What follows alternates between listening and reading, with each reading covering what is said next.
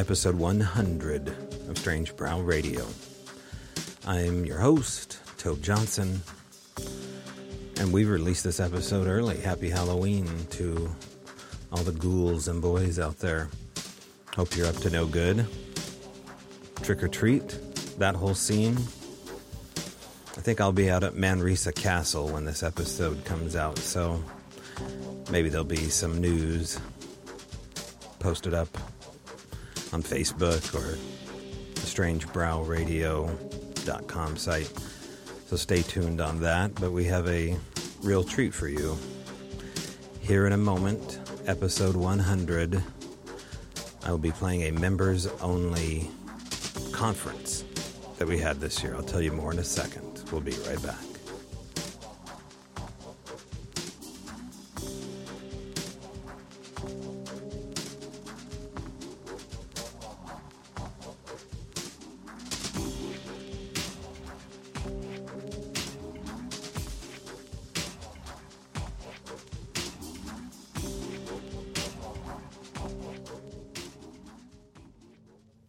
All right, so episode 100, full moon, Halloween, Zendale, certain sense of responsibility to really bring it for the listener. So I think we've done that.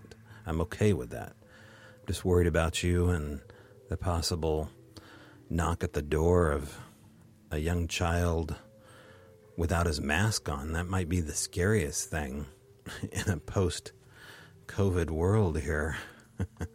So maybe look out the window first and break out the Lysol and the antibacterial wash before you even think of giving them a treat. Maybe hand out little packets of zinc or something like that. Vitamin D. That'll make them smile. Or just give them a free mask. I don't know what you're going to do. We live out in the woods, and yeah, we get knocks on the wall, but there's never anybody standing there, so not much we can hand them. But that's not what we're here to discuss, so what do I have for you here? Well, I knew I had to play something pretty damn good, so I better have pretty damn good speakers on here, and I do, and the members have already listened to this. In fact, they've watched it, because it is a webinar that we did back, I believe, in March or April of 2020 with retired Colonel John B. Alexander and author Tom Powell. We're talking Skinwalker Ranch and Sasquatch. You know it, you love it, and so let's bring more of it. And that's what we did. Now, I couldn't have done any of this without the producer of then Midnight in the Desert, Michelle Freed, and now the producer for Tim Weisenberg's show Midnight FM, which I believe Shannon LeGros is also co-hosting of Into the Fray. So Michelle, brilliant producer, brilliant mind, and a well-known and well-resourced and well-worked remote viewer. And we did some remote viewing previous with Michelle Freed, so certainly a capable teacher, and has worked with John B. Alexander and in an unofficial capacity, and that's as much as I know. So Michelle is also on the stream with us. Now, this is a segment, a 2-hour segment of the video. The entire audio and video can be found for the members only, and at the end of the broadcast, I'll have more to say about that and what's going on after the 31st and how you can find us and all that good stuff. But happy Halloween wherever you are. Let's get to it. Skinwalker Ranch is how we begin, and we end up in a mishmash of Sasquatch and parallel worlds with Tom Powell.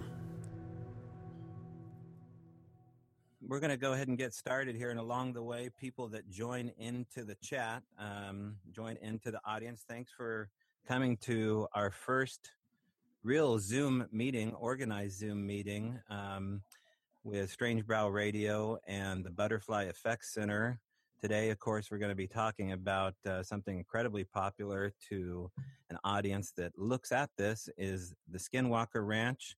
And we have retired Colonel and Dr. John B. Alexander, as well as author Tom Powell. And if you don't know Tom Powell's work, I strongly suggest you look it up. You can find that all over the interweb under the name Tom Powell, THOMPOWELL. And that will be towards the second and third hour. So without further ado, thanks for being with us, John. Well, yay, thanks John. For having me. You bet. So rather than this be a typical interview, which is the way I usually do a show, is a back and forth with somebody, since we have PowerPoints, and everybody give me the thumbs up or let me know if you have any kind of issues seeing what the presenters are talking about along the way here. You can message me. But I'm going to step back as much as I can stand and let you guys have the floor. And without further ado, unless anybody has any words in the beginning here, Michelle, are you ready to go? I am ready. I am so excited and so glad that everybody is joining us.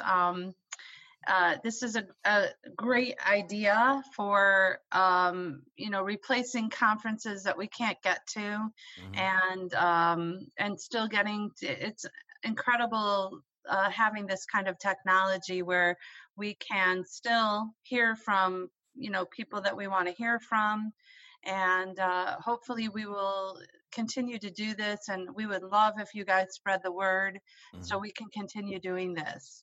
Perfect. And of course, along the way here, guys, if you have any questions for me, you can shoot me a chat as we said here. And if you have any questions for the speakers, shoot me a chat as well. And towards the end, I will get to that. But without further ado, go ahead, Colonel.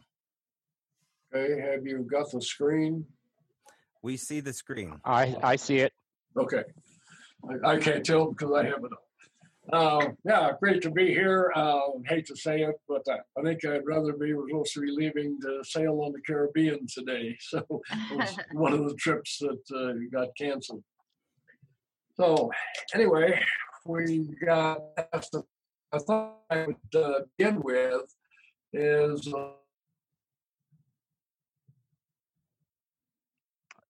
I think I just lost John. Okay, John. Now hold on a second here. I'm thinking your that signal's maybe a little bit spotty, John. So start over again and take it from the top after the Caribbean. Excuse me 1 second. Let's turn off the cameras while John's speaking because that uses bandwidth. Okay, let's go for that. Okay. Good idea. That's a Toby thing, right? Mm-hmm. Are we ready? We're ready. Go ahead. You might have a point there.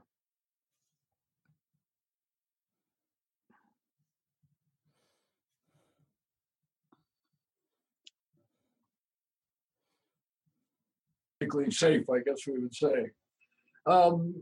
This slide that's up at the moment is one that I use in all of my presentations to show what my biases are. And having studied all of these phenomena, if you'll notice, of course, remote viewing IANDS is the International Association of Near-Death Studies. I was past president on that. Elizabeth Kubler-Ross was the head of my doctoral committee, and he and Raymond Moody were the ones who brought forth the whole topic of near-death experiences. On there you can see a shaman. We've dealt with shamans all over the world. In fact, recently back from Central Asia, which was quite an interesting experience. PK, the metal bending things, as you know, we used to teach PK metal bending for all had started. The dolphin indicates interspecies communication, did some interesting work with dolphins and later with humpback whales in the open ocean off of Tonga, firewalking, we did that, UFOs, of course, spontaneous healing. I say even this, talking about cryptozoology, which is going to be a main focus in the later part of the presentation. And we may join and say one of the interesting experiences we had One of the things I use here is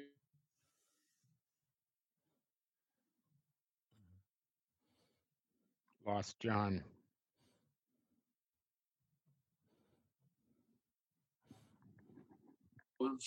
and with shamans. I've talked in Iquitos, Peru, several times, the International Amazonian Shamans Conference, and of course, remote viewing. And that smiling with me is, of course, Joe McMoneagle. Now, what I find amazing is how many of these groups are just isolated and they don't know about the other groups or understand the interconnectedness of it. I do think these are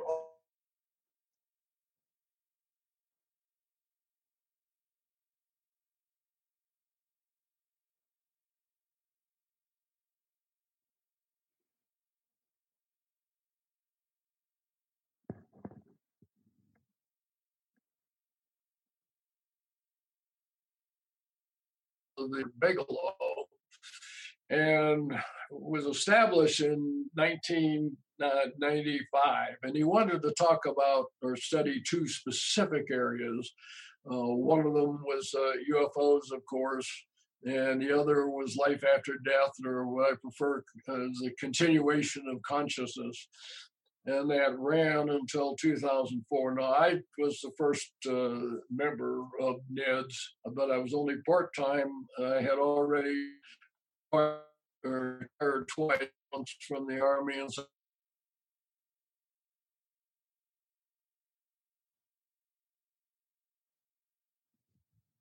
can't keep up with that. So I worked with them part-time. I had left, I think, around 2001 because by 2003 I had been in Afghanistan. Now, one of the key things about NIDS, this is the Science Advisory Board. I won't go through all the people that are on there. That's me hiding right there. Some of you know Dr. off, of course, and a number of others. But the point is that these were all, basically world-class scientists. And the interesting aspect was that they were all open-minded. Many of them did not choose to be known to the outside world or really be exposed. The list has since been put up of all of these members. But the idea was that NIDS staff, that I'll get to in a minute, would go out and study a variety of projects, and about quarterly, the group would come together and have various presentations on the observations that had taken place. This is the main people. There were a few more from time to time. The upper left is Colin Kelleher, who was the administrator, or I guess technically the deputy administrator. Bob held the job himself. Colin was an immunologist.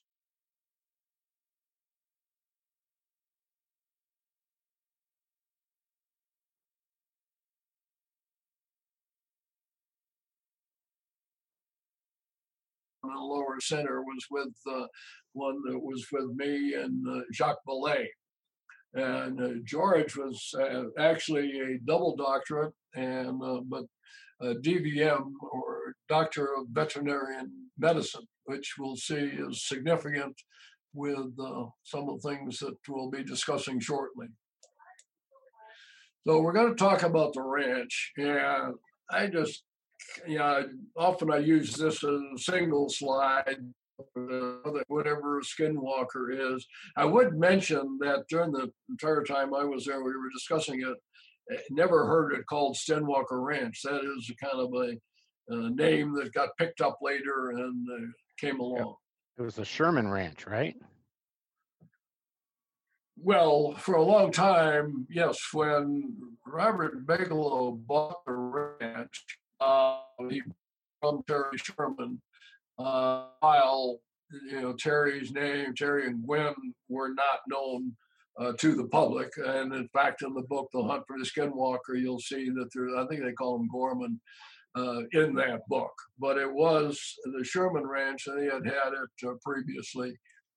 But the point is, and we'll discuss as much you want, but very, very, very strange things happened at the ranch. And some of them were related to UFOs. Now, just for tell folks where you are up on the map, and a generic location, it's not the exact location of where it is, but again, you're looking at the state of Utah. It's over kind of in the northeast side. You'll see Vernal and Roosevelt, which is not on the map, which I think is around in here. So it'd be somewhere around in this area. Recommend you don't go, but if you ever want to see a neat place, you see the Dinosaur National Monument. Really quite a fascinating place that happens to be in the area. So it's been fun. So when we were there, this is the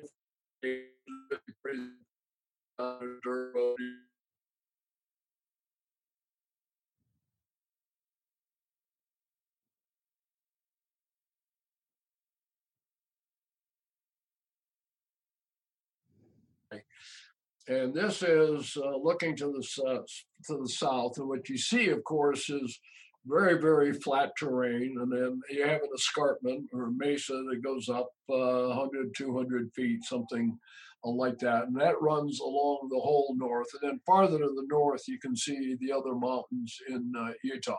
But the ranch stops a little bit beyond the top of the ranch or the top of the mesa.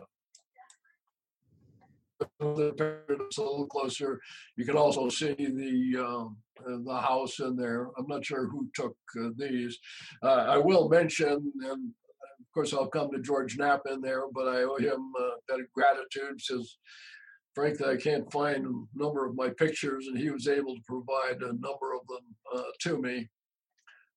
Again, this wasn't there when I was there, but the fencing. But it gives you see the scrub stuff, and out here a lot of Russian olives that are there. This is the old home. When the Bob bought the ranch initially, this building on the left side of your screen was the only thing that was there that was currently in use. And there were a number of things that were really quite strange. And Terry had bought this building from a previous owner as well. And they noticed that there were locks on the inside, locks on the outside. There were big chain links out there where they would chain, the previous owner would chain dogs to be able to protect the entranceway. What you see to the right side of the screen there is basically it's a double wide trailer, and that's what Bigelow brought in, and that everything was operated from. We had cameras that were looking 24/7, doing time-lapse photography. Everything came back under the ground and into that trailer there. There was also bedrooms where the staff would stay when we were up there. Again, this is some pictures of, there's several old buildings that are off to the west side of the ranch. And you can see this in high trees, and this is obviously in the fall, but he had these old dilapidated buildings, and a number of very unusual incidents happened around those buildings. Here's a picture. It's obviously one George gave me. And this is Colin Kelleher again. It was up there in Georgia. Again, lots of kind of the key. This is about in the center of the ranch itself. And what's interesting, there'll be one of the tales I'll talk about is an incident that happened through basically the treetops here. This is just a photo of the full moon at the ranch itself. And this is yet another building that's out there. Again, this is, I think they call it the third homestead now, out further to the rest. And what you can see is this is relatively close to the escarpment is up. And a number of the observations we would set up there at night. I might mention that I was actually with Bob Bigelow the day that he bought the ranch, and I was the first one to spend the night there. And that's what I had done, is I had sat up on the top of the ranch there looking down, and basically the main thing that happened was a lot of mosquito bites, at least that particular night. One of the things that, as we evolved on there, decided that we would like to get some live sensors, because it did appear that a number of the incidents that happened, the animals in the area were sensitive to something. So what they did is put these towers here within them, and this is a dog kennel. And they kept them in there, but it was also the cameras were placed so you could see them happening. In these things, we would put basically toys, games, and things like that up there to see if they would be disturbed. Some of this is all of what you saw if you're familiar with the Rollo, Missouri cases that went on, to see if things would be perturbated. I think one of the things that's interesting and important is that the ranch has always been a working ranch. So, at the time, even when NIDS had it, there were always cattle there and meandering, on their own, as to they could move any place that they wanted to on the ranch. But these were fixed sites where we could keep. Of course, many of the things happened off camera, and there were some things that happened on camera. But this was done so that we could ensure that the animals would be, the dogs in this case, would be on camera. What year were you doing this? Well, again, I bought it in '96, so through, well, I don't know. Again, it's been picked up, so it's ongoing late now. Late 90s on. Okay. No, that was the beginning, yeah. Oh, okay. '96. Got it. I'm going to start with this case, a little gruesome picture on there, but it's one of the most fascinating cases in my mind when you get into physical evidence of things happening. And what had happened, this is a May morning, and it's calving season. And so Terry goes out. As you've seen, the area is very flat. It's just flat, open area, except for the escarpment to the north. And so he's driving out, and calving season, he runs around, finds the calf, particular calf, they tag it in the ear to identify it to the mother. They tag it and weigh it and whatnot.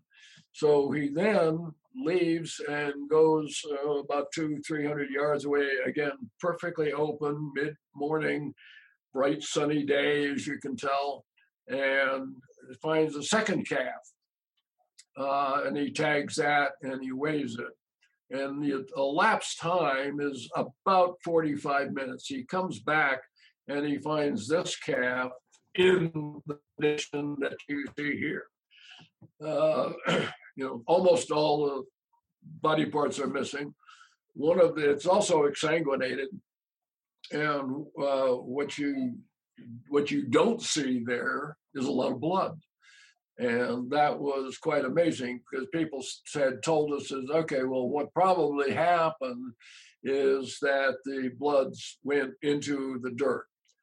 And our George Onett, the DVM that I had mentioned earlier, was flown out of the scene got there in a few hours.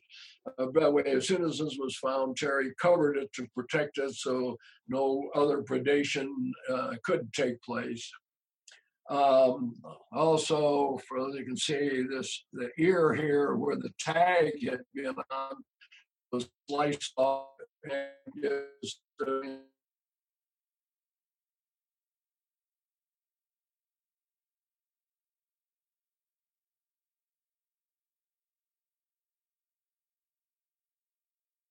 and again, you have 45 minutes, wide open area. You look at predation.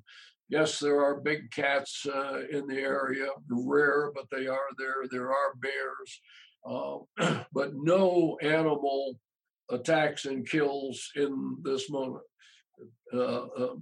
Most of them will, if they make a kill, will drag the animal off and the carcass and hide it and come back and eat it, but not figure out how this. One of the hypotheses that keep going, well, this was human intervention. They shoot cattle rustlers. This is going to happen in broad daylight, and humans are going to somehow sneak across this open field and do this. Just makes no sense. Now, if you want, in the really bizarre, of course, this case was presented to the science board, and we looked at it in considerable detail. Best you can come up with is the things that happened to the animal did not happen at that location. It happened someplace else, and animal was returned. But again, when you have this very short period of time during which that could have occurred. One of the things I wrote about in a couple of the books that I came up with in looking at this was something that I called precognitive sentient phenomena. And that was at the ranch, and we'll talk about some of the other things that happened shortly. It was as if and I do not know how to describe whatever it is, but that it was, and when I say it's precognitive, it meant that whatever this is doing, presenting these phenomena, knew how we were to be aware of the research efforts before the incident occurred. And then everything would happen as you would gear up to study these phenomena. It would say, "Oh, you like that? Try this," and you get something that's like completely different and unpredictable. And yes, there were playful aspects to it. Again, the biggest thing is that whatever it is sentient and is in control. Now, this is not totally new. And I use some of the examples here because throughout human mythology, you find the notion of the trickster or trickster gods. And I use the examples here. You have Loki with the North gods, Kokopele and the Navajo, Pan in Greek. But again, whatever it is, it's running the show. You aren't. Quetzalcoatl is another one from the Mayan. Well, like I say, it is universal.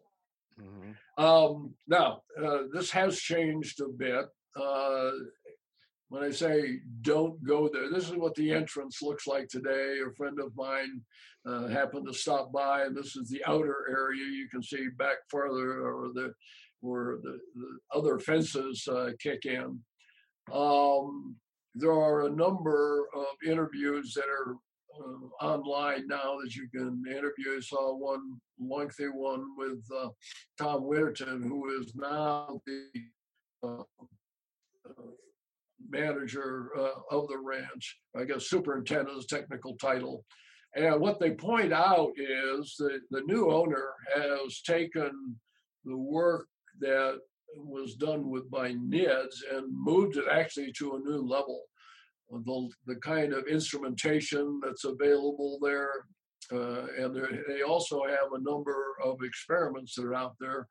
And one of the reasons they do not want people coming on board into the area is you could inadvertently end up disturbing experiments, not realizing where instrumentation is, or the kinds of things that are the scientific experiments that are ongoing at the time.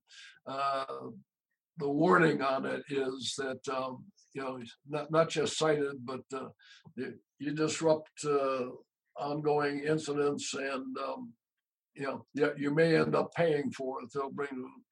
And here's an example of the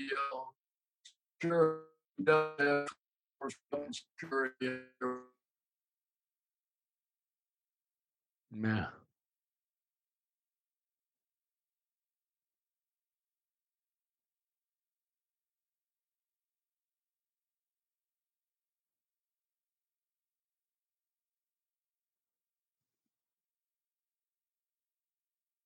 Talk to Brandon about it. He seems to be quite excited. I'm assuming he has already seen, I think, a 6-part series.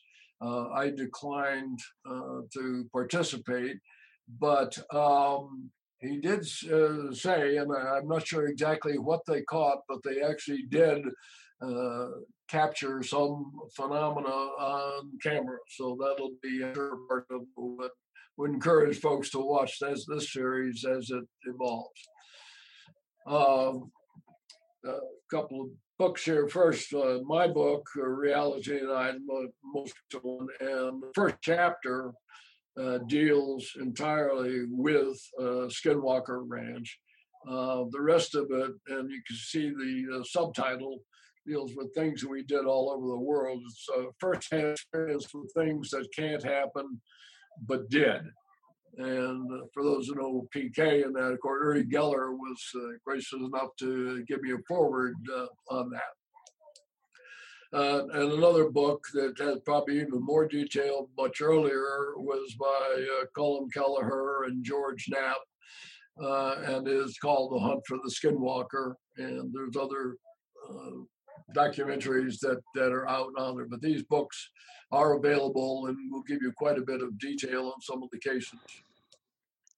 Let me do the stop share here.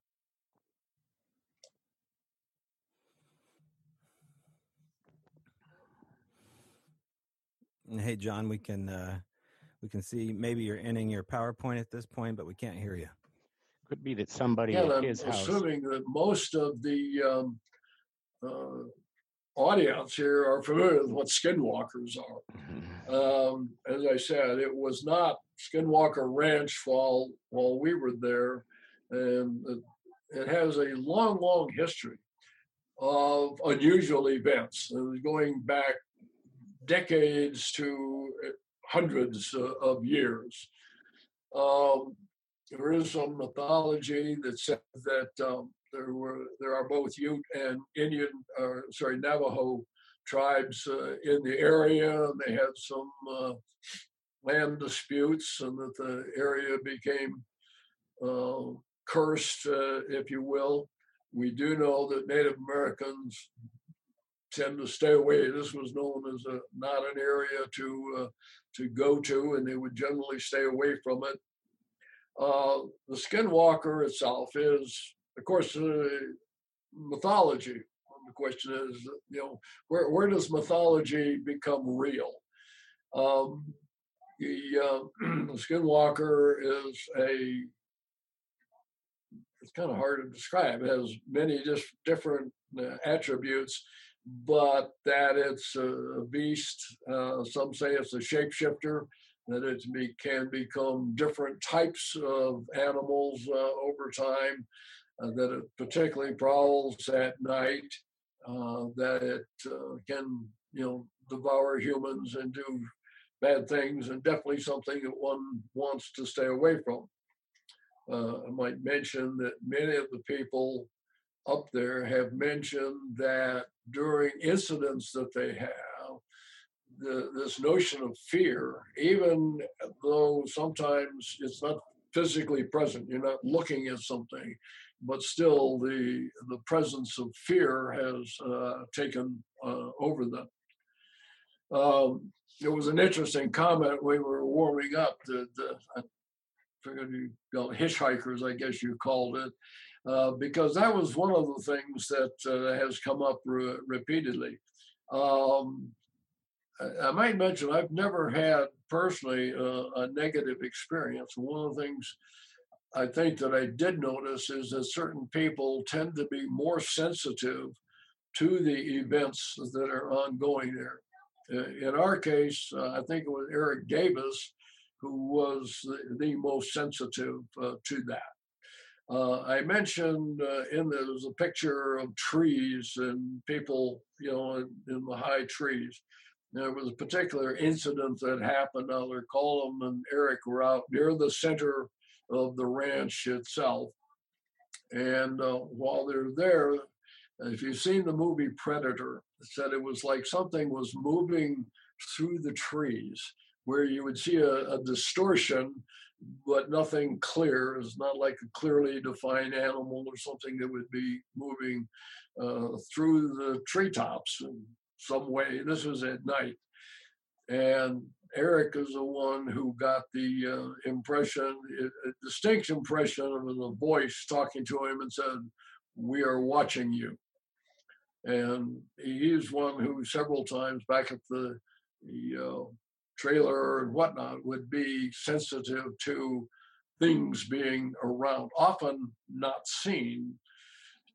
I don't know, where would you like to go? Would you like some of the incidents or questions or what? Right. Yes, absolutely. Well, specifically, I want to go to a comment that you made to Jesse Ventura when he came out to the ranch, which I imagine was quite humorous. And one of the things I think you said to him is that he would be quite bored. Explain what you meant by that. Yeah, that was quite an experience. It was very interesting. I'll back up just a little bit. First of all, the reason I agreed to the interview had nothing to do with Skinwalker Ranch. This is kind of a warning about what program producers will do to you. But what had happened is they said they wanted to talk about civilians in space. And by this time, Bob had created Bigelow Aerospace, which made sense. And also Burt Rutan, who was a legendary aviator, was a good friend of mine. He's the guy who put Mike Melville into space and won the X Prize and whatnot. So that they wanted to talk about that was fine. So anyway, they came and we interviewed for a couple of hours. And at the end, one of the PAs calls in from the side, what about Skinwalker Ranch? Now, it's interesting. I'm responding to some of the comments. People said it looked like I was scared because I was getting up. Now, I thought the interview was over and I was reaching behind to take off the mic pack at the time. I wasn't afraid of it. And so the comment to him was, well, I thought we agreed not to talk about that because we had talked about what we would and would not discuss before the show. So this guy pops it live. And I said, well, I think the quote was something like, what would you say if there were aliens there working for Bigelow? And I'd say, well, your bullshit filter doesn't work very well. Yeah, no, Jesse, well, what if we go up there? And I think one of the important thing is, particularly for people who go up and observe, a vast percentage of the time, absolutely nothing happens. Now, that does not negate that these very, very strange things happen. And some of the things that happen to us and are continuing. And when you stack up these events and you look at them, in a short period of, as if it happened in a short period of time, you go like, wow, this must be really exciting. as opposed to all of the incidents, and we can discuss some ones that happen. They absolutely did happen, but they're spread out over years. So I was talking to Jesse that, hey, you think you're going to go up and jump on the ranch and, a goblin's going to jump out and grab you or whatever, there's probably not going to happen. And so I told him, yep, you would be bored. Another question here has to do a little bit with remote viewing and deep meditation as far as seeing source. What has been done in that way and what is being done in that way, especially with the new ranch owner?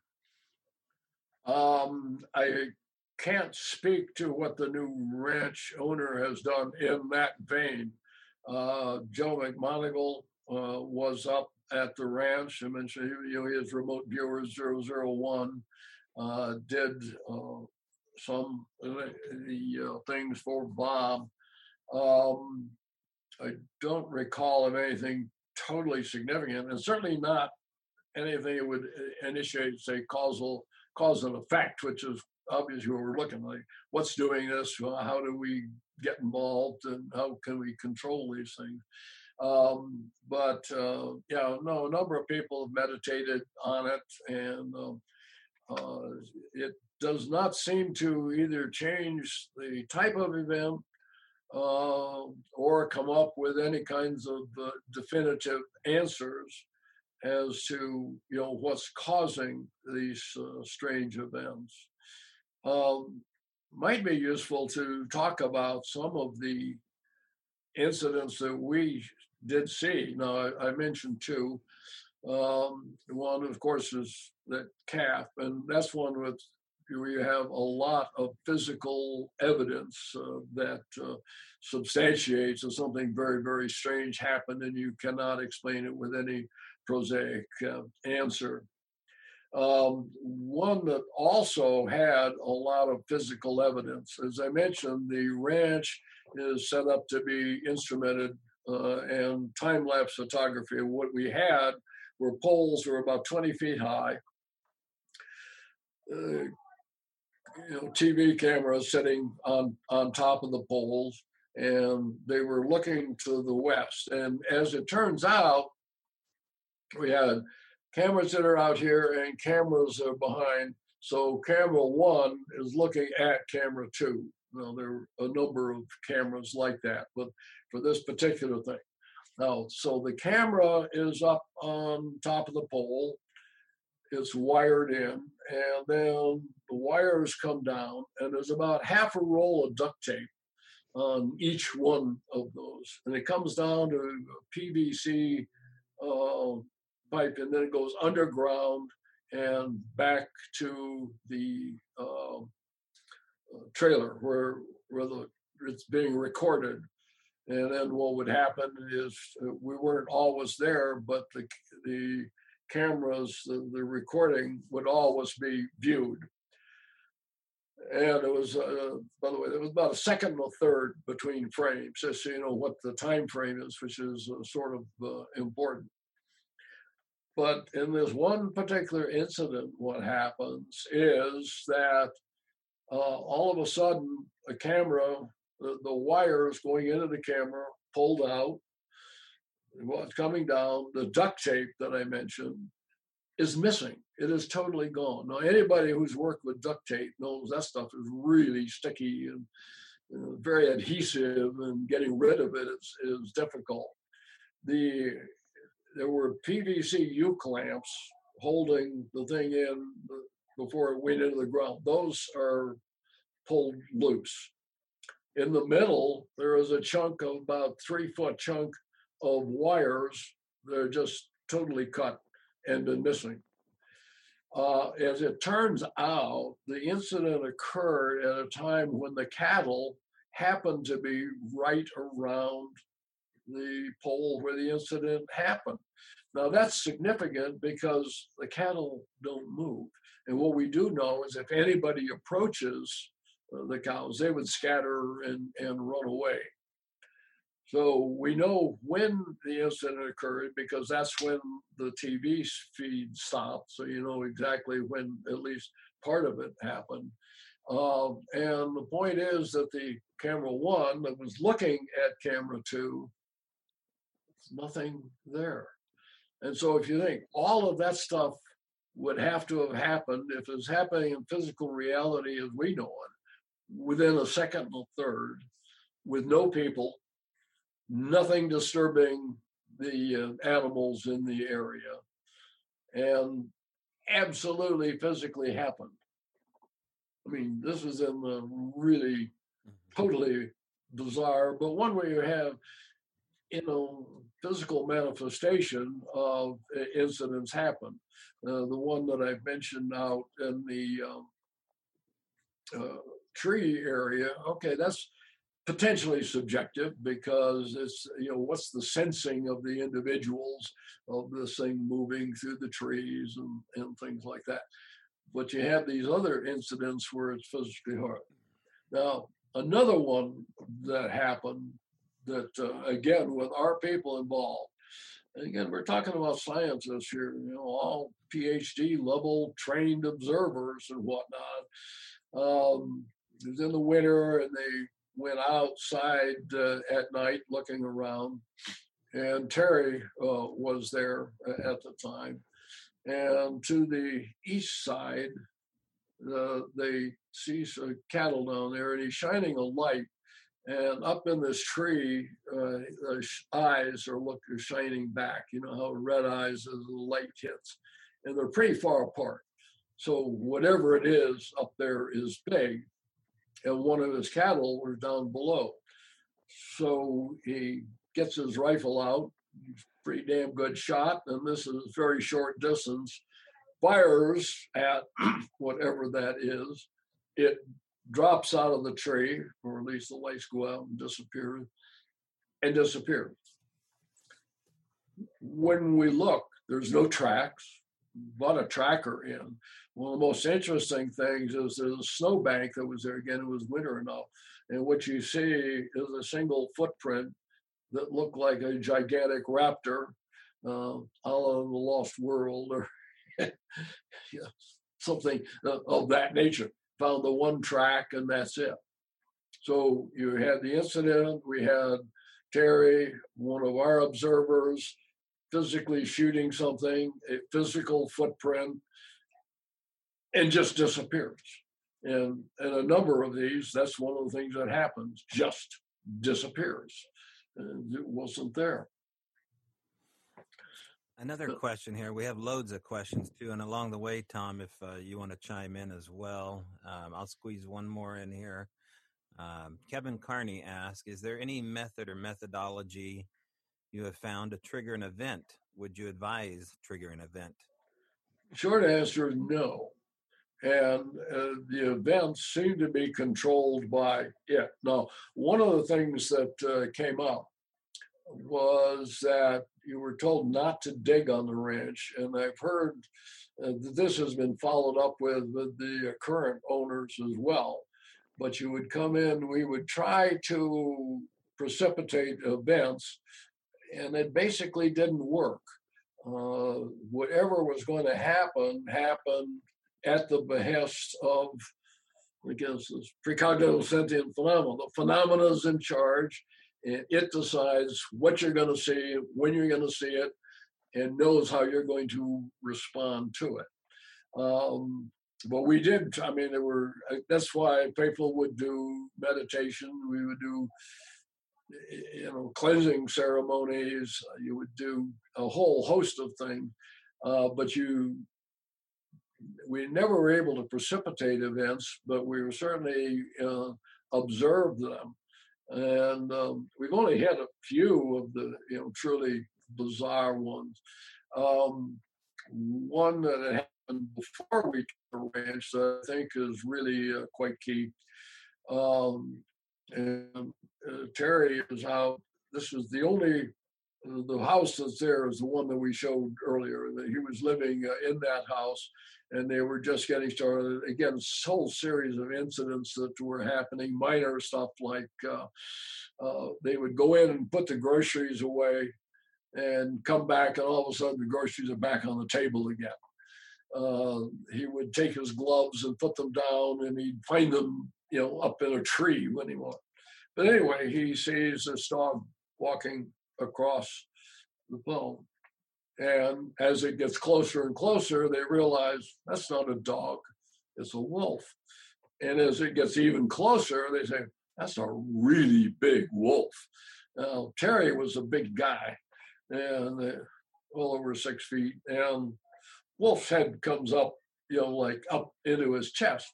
And so they're just petting the wolf and said, well, this has got to be domesticated somehow. So they get tired of that. They got to go back to work.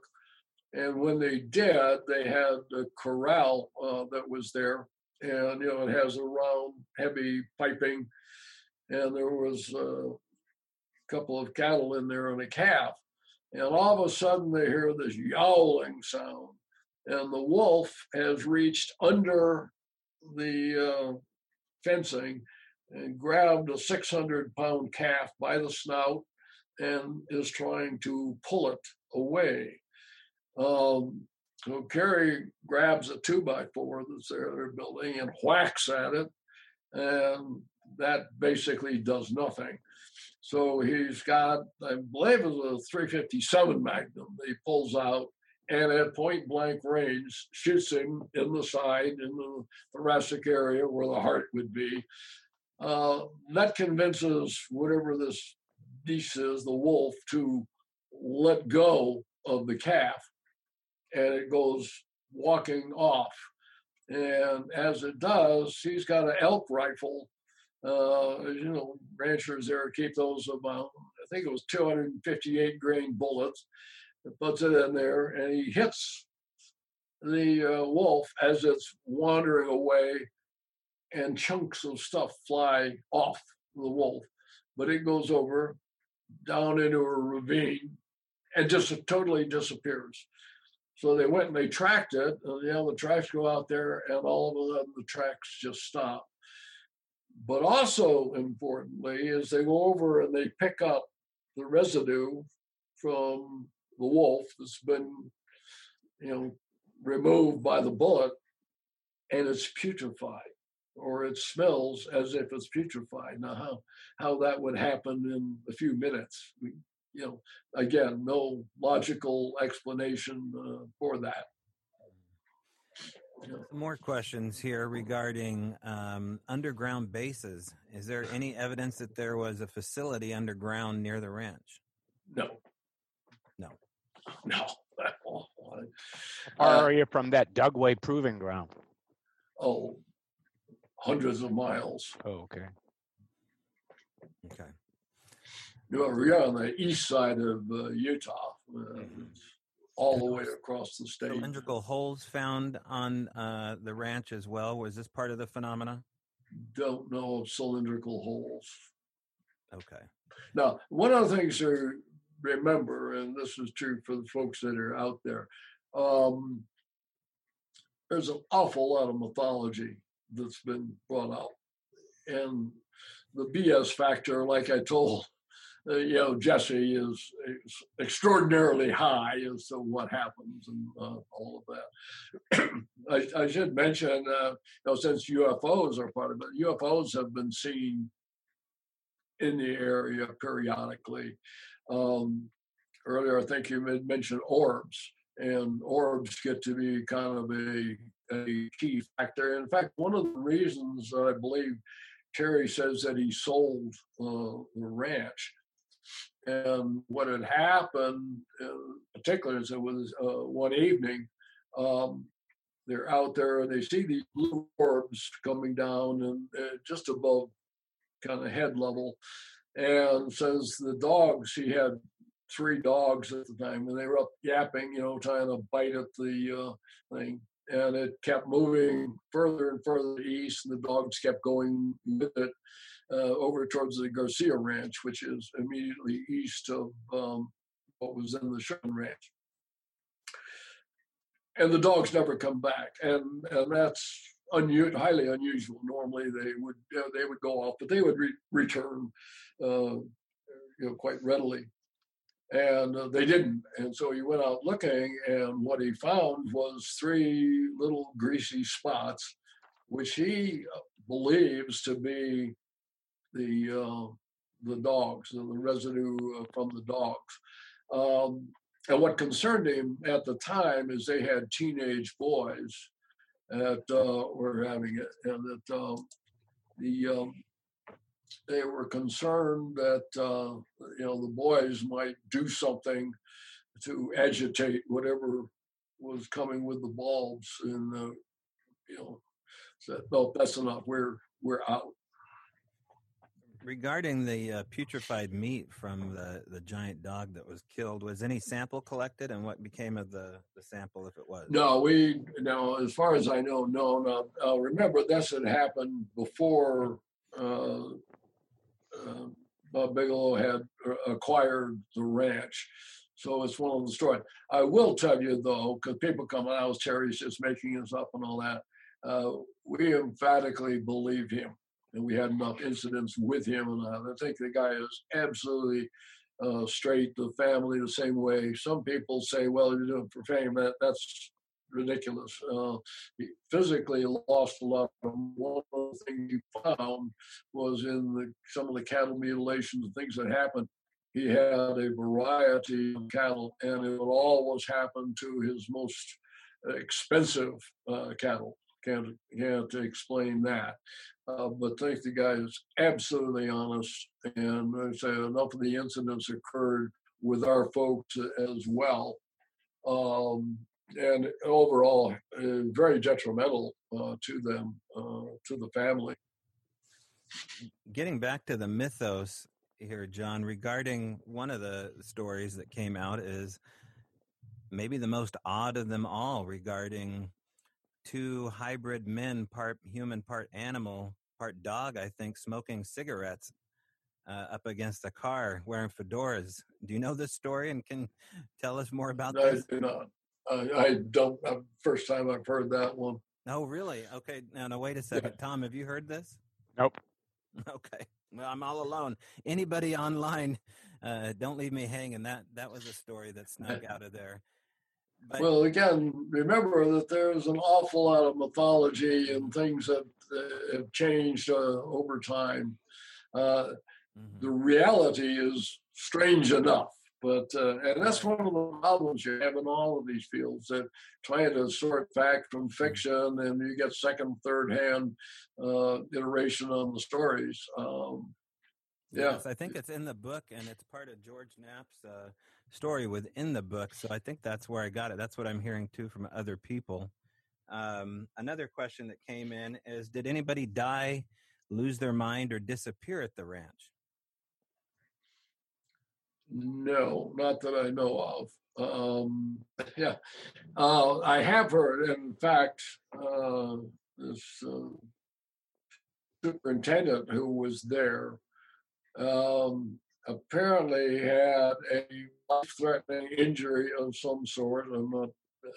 I've heard the story from several aspects, including him. He has, I wouldn't mention it, except he has personally put it online as well. And why life-threatening, I don't know, but ended up hospitalized for a period of time. And they said part of the problem was that in the hospital doing laboratory tests, they could not determine what had caused it. And other than whatever it was real, is one of these unexplained illnesses, but very, very serious. Have not heard of anybody losing their mind. I have heard of people, which you call the hitchhiker I mentioned before, that have supposedly taken things home with them that they didn't want to have follow them. I mentioned it was one of the questions Colin asked me. We were in Curitiba in Brazil and had some very strange experiences there. And one of his questions to me was, well, did anything come home? That's one where Victoria literally became possessed in front of several hundred folks. But that is one of the concerns. And I might mention, I've talked to Colin about it, that they've been very conscientious about doing cleansing type exercises to themselves, when they're operating in the area and leaving it. We have a couple questions here regarding cemeteries or burial grounds on or near the ranch. Was that ever something that was looked into? Not that I'm familiar with. Okay. And then getting back to the underground base concept, in the world of Bigfoot, we often, take experiencers' testimony that explain there to be some kind of underground activity or machine work. It was reported nearby, for example, in the town of Ording, underneath the story of the Valley of the Skookum by Sally Shepard Walford, where she described having Bigfoot activity, but also hearing drilling or underground mechanics. What about there at the ranch? Again, nothing underground that I have any knowledge of. No, I get into theories about what had happened, and particularly get into the cryptozoology range. And my personal opinion, this may be something Tom wants to address now or later, but when I said that I'm not sure when you say, where did they go? That's even a useful question. That I think we're looking at things that have, that exist temporally within our area and then cease to exist in consensus reality as we know it. And let me give you one case that happened. This one's pretty well known. Again, our guys, remember that mesa that I talked about. So they're up on the mesa looking down at a dirt road. And what happens is they're getting ready to leave. We were using third gen night vision equipment at the time. And they see this glowing spot that's about 3 feet above the road. And it comes up and it starts expanding and expanding and expanding. And then all of a sudden, it looks like a tunnel inside. This thing comes up, puts his hand and pulls up head and shoulders, comes up out of the tunnel, jumps down, the light disappears, it goes running off. You go down there and there's no footprints. And this is a dusty road where you would normally expect to find it. And yet it happened again in front of our observers. All right. Tom, I don't want to step all over you. You're just kind of leaning back and enjoying this. Have somebody else doing the heavy lifting. You got any questions? I've got tons of questions here, but I want to come back to you. Well, I maybe could delve into some specifics, but in a general way, the kinds of things that I've experienced over the years pretty closely mirrors what John's describing. So I don't want to be a simple yes man to John's point of view, but there is a lot of consistency to my experiences and John's. So I could get into details, but only after John has finished making his point. Okay, let me go back to a question here. We'll go to Reba Campbell. She asks, question to the UFO incidents. What is the military's thought of saucer-type UFO purpose here on Earth gleaned at the ranch? I guess they know very well that there is a study and money spent that way through Harry Reid. Second question, is there some truth to the OT references based on activity on the ranch? So the question is, I guess, basically, what do we know as far as UFO activity at the ranch as far as purpose? Purpose. Again, I get back to the precognitive sentient phenomena. We haven't the foggiest idea. I might mention in my UFO book, I'll have to paraphrase, I don't have it here, but the last paragraph goes, it starts out with UFOs are absolutely real, there's no doubt about it. And I end by saying, whatever this is, it is more complex than we imagine or than we possibly can imagine. And again, one of the problems that I have, this is why the second slide, remember, with all the different phenomena, these things are interrelated in my view. I keep getting reminded of a song that goes, I tried to find the reason why, and the reason wasn't why. And so finding the rationale for things that are totally irrational is extraordinarily difficult. That's what I argue, is that we are dealing with something that is, again, research perspective. You had mentioned earlier the Large Hadron Collider and whatnot with the research there. I think we're looking at something that's at least as complex as cancer or AIDS.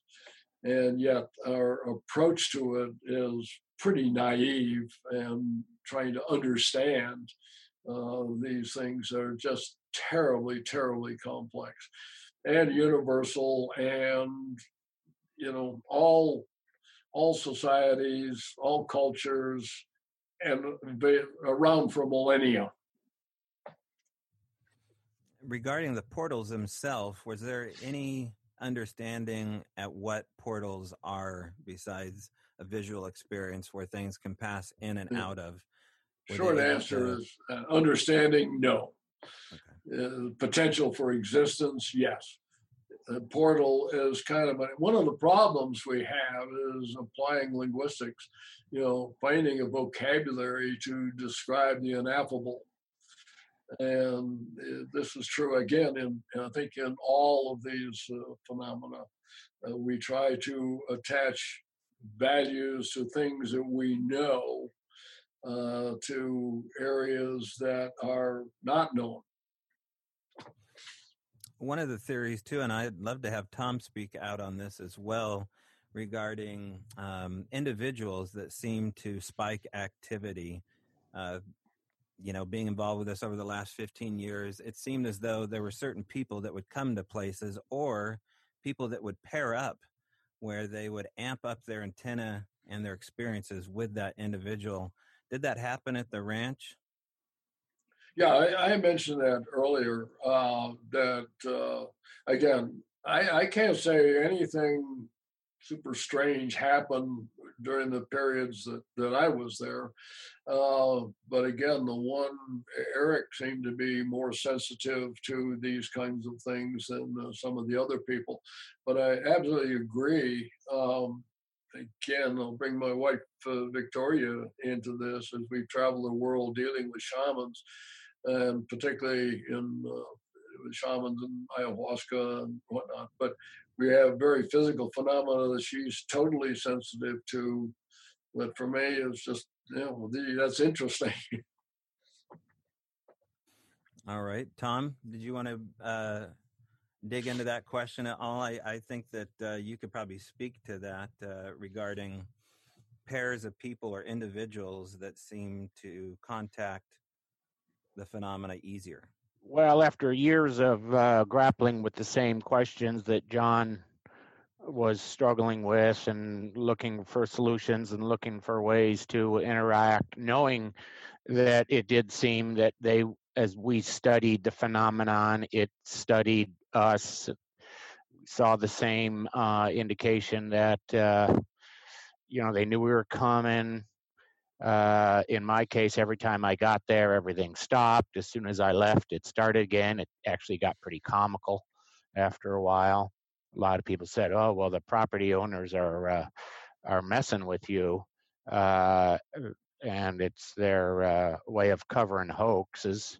I was pretty convinced that wasn't the case, that they were on the level, but I couldn't always prove it. But then, as we got more and more sort of desperate to find something that did work, we stumbled upon the use of what do you call them, sensitives, horse whisperers, people with more acute sensitivities in the whole ghost paranormal realm, and we found that was a big breakthrough as far as a way to reach out to the phenomenon that we're struggling to understand, and actually coax out some more unvarnished responses. They got a little bit more overt. One of the sensitive, well, we basically learn, ask permission. If you want something to happen, ask. Stop with the tricks and traps. And boy, did that ever bear fruit. Not that we're ever given anything we could take to the bank, but we definitely got more stuff than we were getting previous to that. And one of the sensitives even said they were really impressed that you finally decided to ask permission. One of the things you might also add in there is, and be careful what you wish for. Yeah, right. Yeah, again, there seems to be this genie in a bottle that you can't put the cap back on to this phenomena, to where literally the words spoken and thoughts thought seem to easily go out to the phenomena itself. The directed phenomena out at Cottage Grove is an example of that. And at the end of this lecture here, at the 1 hour, at the 1 o'clock mark, maybe we'll go into more details about what's happened specifically here in the Pacific Northwest regarding a place we call the Al Moon Lab. Tom, why don't we pass it off to you real quick here? But before I do, I want to thank John for his time to do this. Can you hang with us for a bit? Sure. I'm very interested in hearing what he has to say. Okay, perfect. Again, anybody who's watching this, I appreciate you coming on here. Michelle, are you with me? I think she might be on mute, but we have Michelle Freed here, who's the producer of Midnight in the Desert, who talked John into doing something risky like this, and I'm glad he did. And Tom Powell, who's been a researcher, a colleague, and a friend of mine for years now. I think this is the perfect matchup, so I'm happy to have both these guys on board doing this. And if you guys want to see more of this, let us know. You can get in touch with me at strangebrowradio@gmail.com.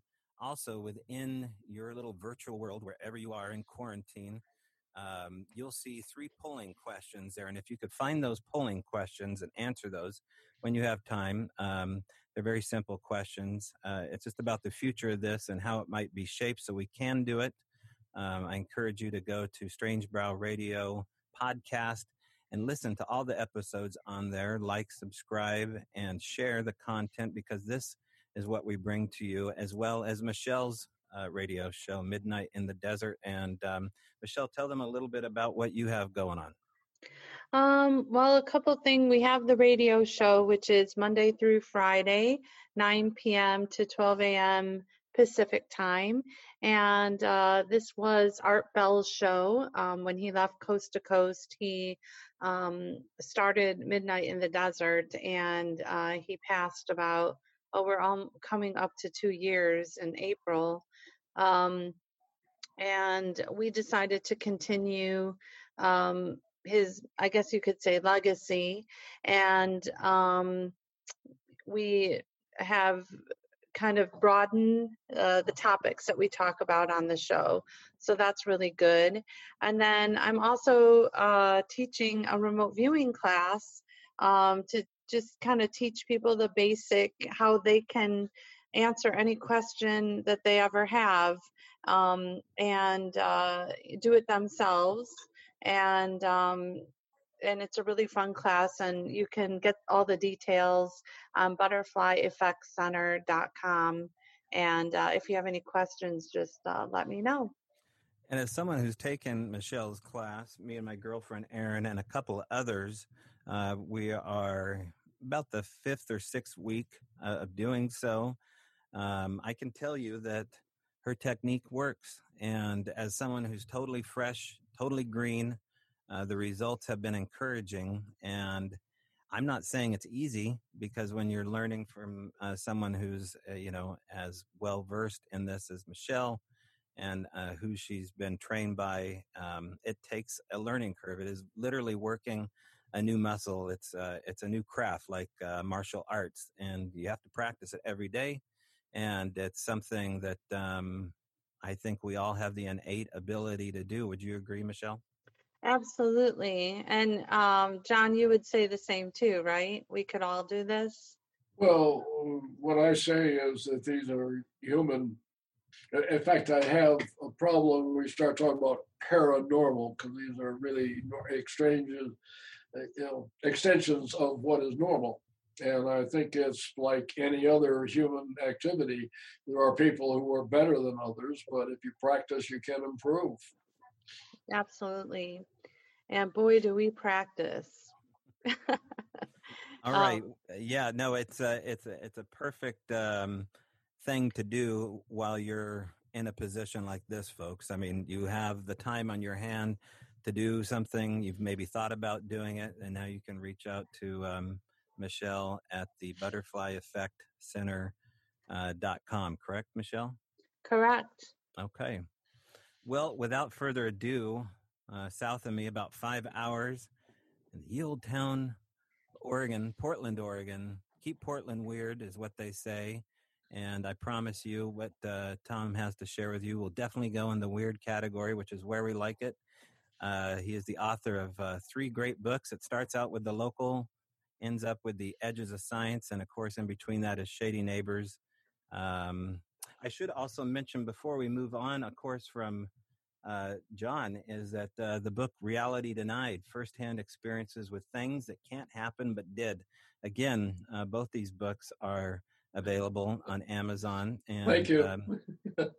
Yeah, absolutely. So we're going to get back to that, both of those subjects in a minute, but take it away, Tom Powell. All right. First of all, do you see my screen up there? We do. All right, good. All right.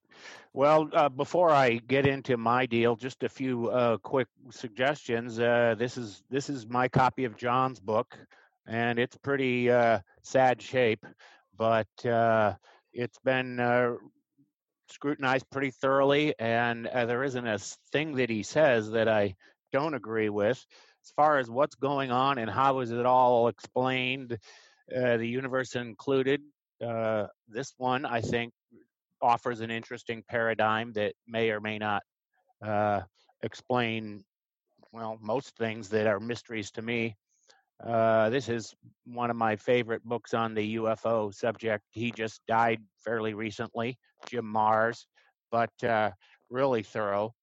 When it comes to the cattle thing that John was describing, this is the seminal volume by Chris O'Brien. He's in New Mexico. He's studied the cattle mutilation thing more than anyone that I have ever found. And he basically lays it at the doorstep of environmental sampling, that the cattle and maybe even wild herds are carrying pathogens, specifically,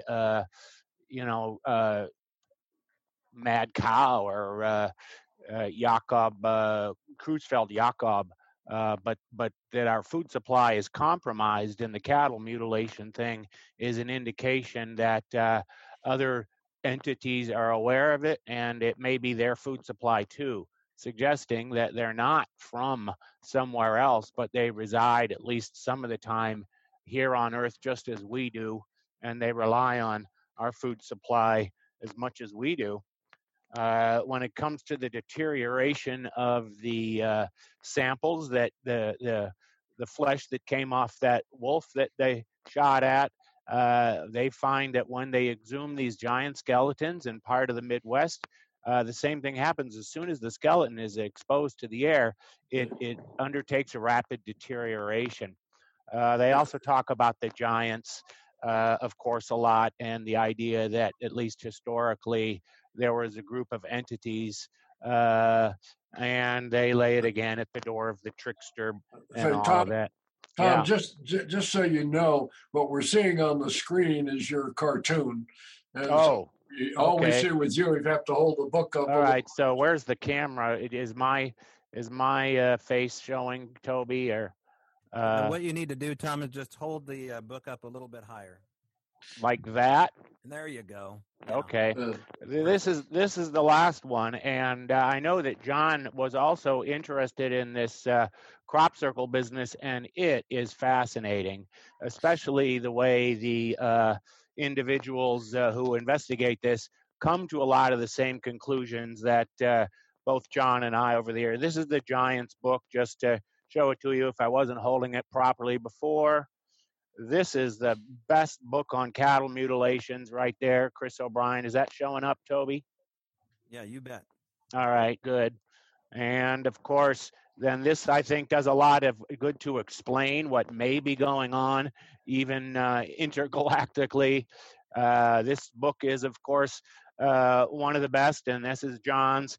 And then right up there with John's is this one by Jim Marrs. So there's a suggested reading list for anybody who wants to look into the subject a little more thoroughly. All right, well, anyway, those are my two.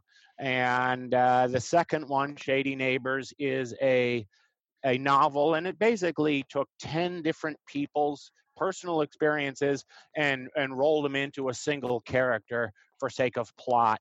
So everything happened to somebody, but not everything happened to the same person.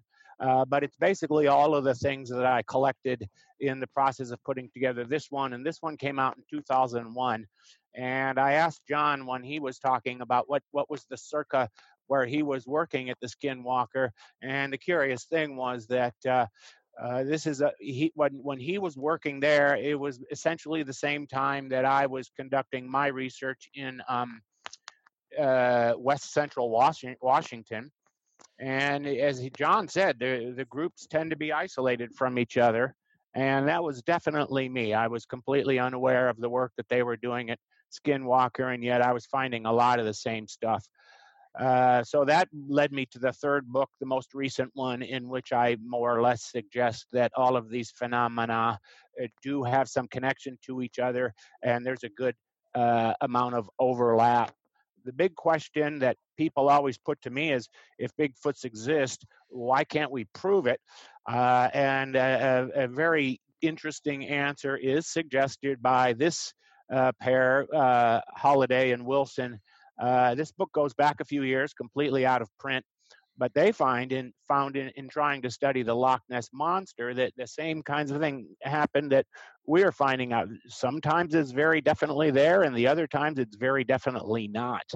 If you ever find a copy of this book at a used bookstore, grab it. It's out of print, and I consider it priceless.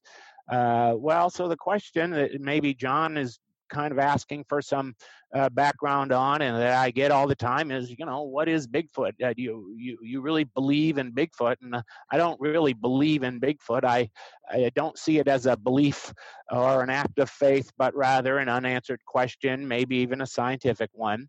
Whether it's a person, a group of animals, extraterrestrial, ghosts, or spirits, I guess the answer is yes, all of the above. I think the only fallacy is, have you found it yet? Being one of the questions I often have to field, and it's not an it, it's a they.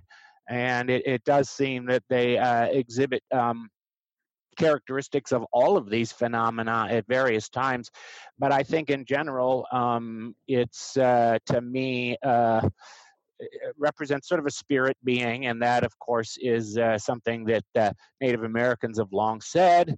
This puts us into the category of the woo-woo, or woo for short, as Lauren Coleman, one of our longstanding researchers, started to it's a sort of semi-derogatory term, but that's fine. I can live with it. The new word, of course, and when I say new, I think it sort of emerged into the lexicon in the 50s or 60s, and that is paranormal.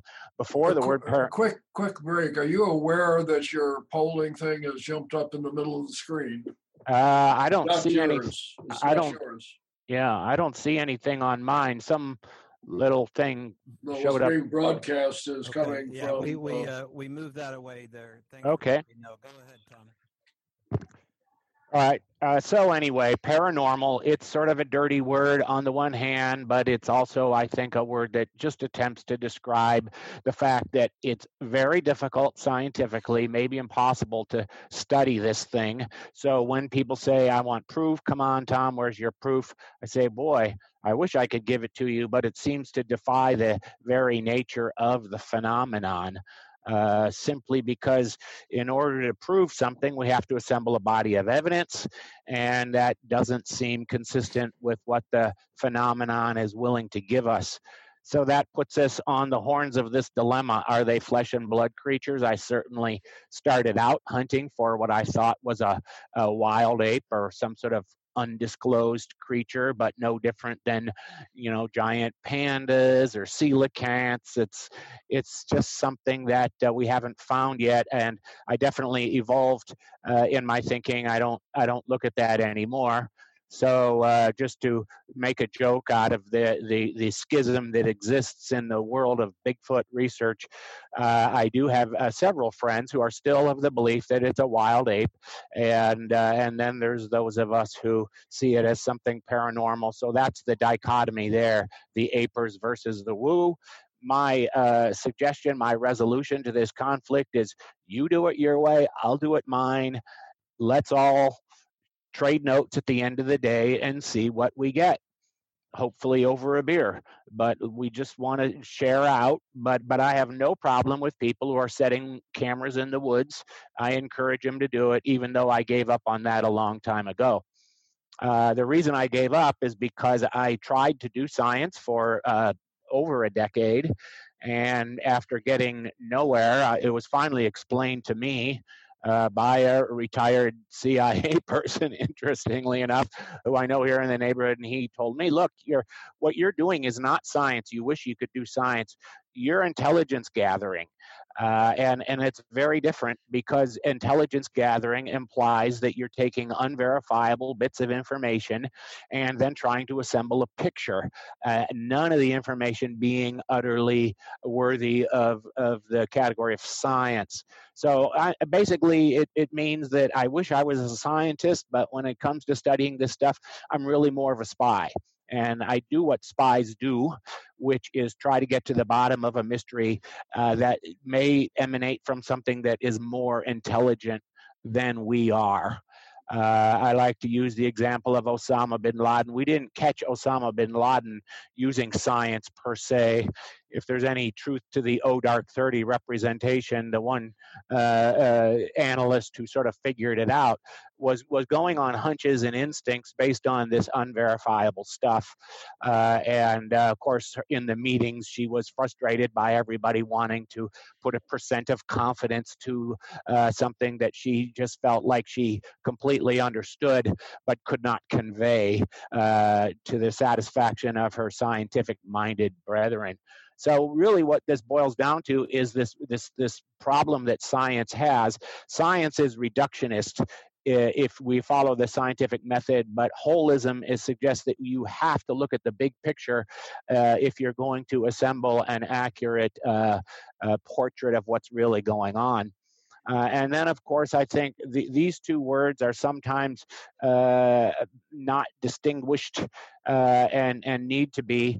It's always assumed that whatever's going on comes from space, and maybe the little craft that we see are thought to be spacecraft. But is it possible, and I think it is possible, I mean, it's a rhetorical question, that these entities that we're dealing with are not from somewhere else, but rather reside somehow, somewhere, either in a different dimension, if you want to call it that, but it may be subterranean. And a lot of the Indian information suggests that no, there is a subterranean element to what's going on the planet.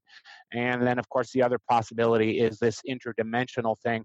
I tend to think that interdimensional really is a way of traveling. I think that the beings that we're dealing with are three-dimensional as we are in their own realm, but this interdimensional is just a way to get from here to there in much less than the usual time. Anyway, evidence versus understanding is where I am now. I've stopped trying to collect evidence because I understand that it is a different way of working than I don't want to prove it anymore. I know that I can't, but I am more interested in understanding the phenomenon. And so that, I think, implies a very different way of approaching the matter in the field. So science versus intel. Like I said, we are really intelligence gatherers. We're in a pre-scientific condition, and maybe someday we can do science on these things. But right now, all we're doing is looking for patterns and realizing that we're dealing with something that is intelligent and it's rogue. It is staying out of sight, and it's not going to cooperate with our attempts to sort of pull the curtain aside and expose the phenomenon in flesh and blood terms. So we have to accept these unverifiable observations and also accept the fact that we're dealing with this intelligence that often manifests itself as trickery. Well, when I wrote this book, I did find that back in the early 2000s, I was saying things that were radical at the time but are not radical anymore. That we were getting DNA tissue, but it was human.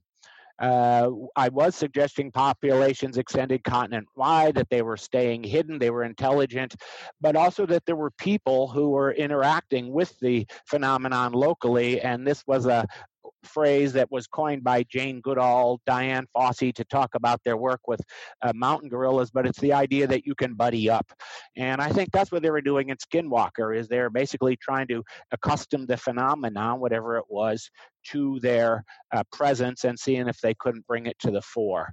Yeah, there's cover-ups. I think largely the cover-ups are being abandoned these days because the information has really, the floodgates have opened, and you get so many people like John who are sharing information from the inside and the outside. I think the cover-ups that were once in effect are no longer being aggressively pursued.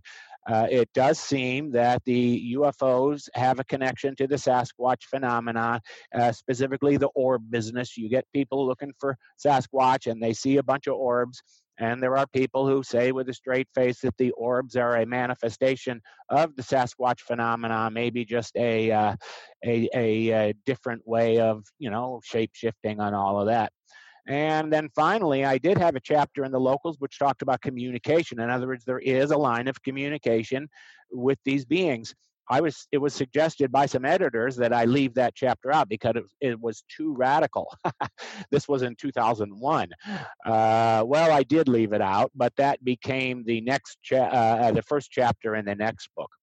One of the most interesting things that I ran into when I was looking into the locals was this family in the southeast corner of Oklahoma, the Humphreys family, that were having regular visitations by the Sasquatch. They felt that they were stealing things out of the fridge. They were messing with the house at night, scaring the inhabitants. And so finally, one of the residents got fed up with the whole thing, took a shot at the thing. It took off, but it left blood. The group I was working with, BFRO, tried to collect the blood. They were unsuccessful. A mysterious rainstorm moved in and washed it all away before they could get there. Meanwhile, I was working with cameras in the woods, just like John was. And again, this is 1999, so this is commensurate with his work at Skinwalker. This was one of my little sets, and the little box under the bench was a car battery that powered that camera that you see dead center. And then I was doing things that I myself laugh at by today's standards, putting out apples and things and seeing if they got, and I was getting, the food was always getting rearranged, but not always taken. And I just wasn't getting the kind of results that I wanted. Well, meanwhile, I got involved with this group, Bigfoot Field Research Organization, because I was looking for one of these magic spots where people might be interacting. I knew that Mount Rainier was a hot spot, and that's not very far from James Gilliland's place up there by Mount Adams. There was a family that lived near Mount Rainier, and they were amenable to my setting trail cams. And for 2 years, we did various means of camera deployment in this woodsy location that was about 32 miles from Mount Rainier on the west side of the Cascades. They had a refrigerator that was being hit, so that was a target for our cameras for a while. And I also went up there and slept out because I was told, oh yeah, the activity goes on at night. And I said, well, why don't I just sleep out? and they thought that was a pretty bold thing to do, but I just felt like, oh, I don't think anything bad is going to happen. I did sleep out. It poured rain. I sat there with a camcorder in my sleeping bag under a tarp.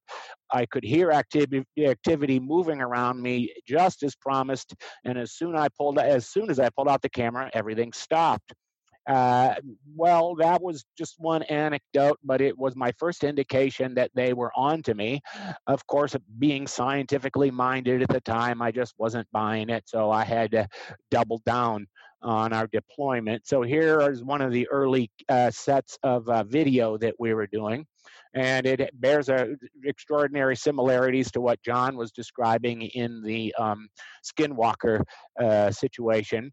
And as you can see here, that I made these crude attempts to conceal the sets in birdhouses. The upper birdhouse had an infrared illuminator, so I had to remove the side of the birdhouse so that it would shine out in the direction of the camera. And then the second camera, the camera, was in this birdhouse, and it was looking right out through that little window.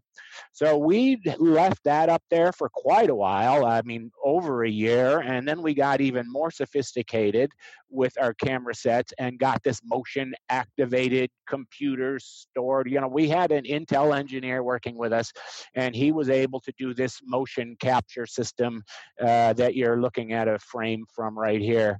And there's your date, 12/31/00, I think. And so we sat with our cameras for a long time and getting absolutely nothing. Then one of the big Bigfoot activists in the area, Ray Crow, steered me toward the first of the psychics or the sensitives, whose name was Steve Fredericks.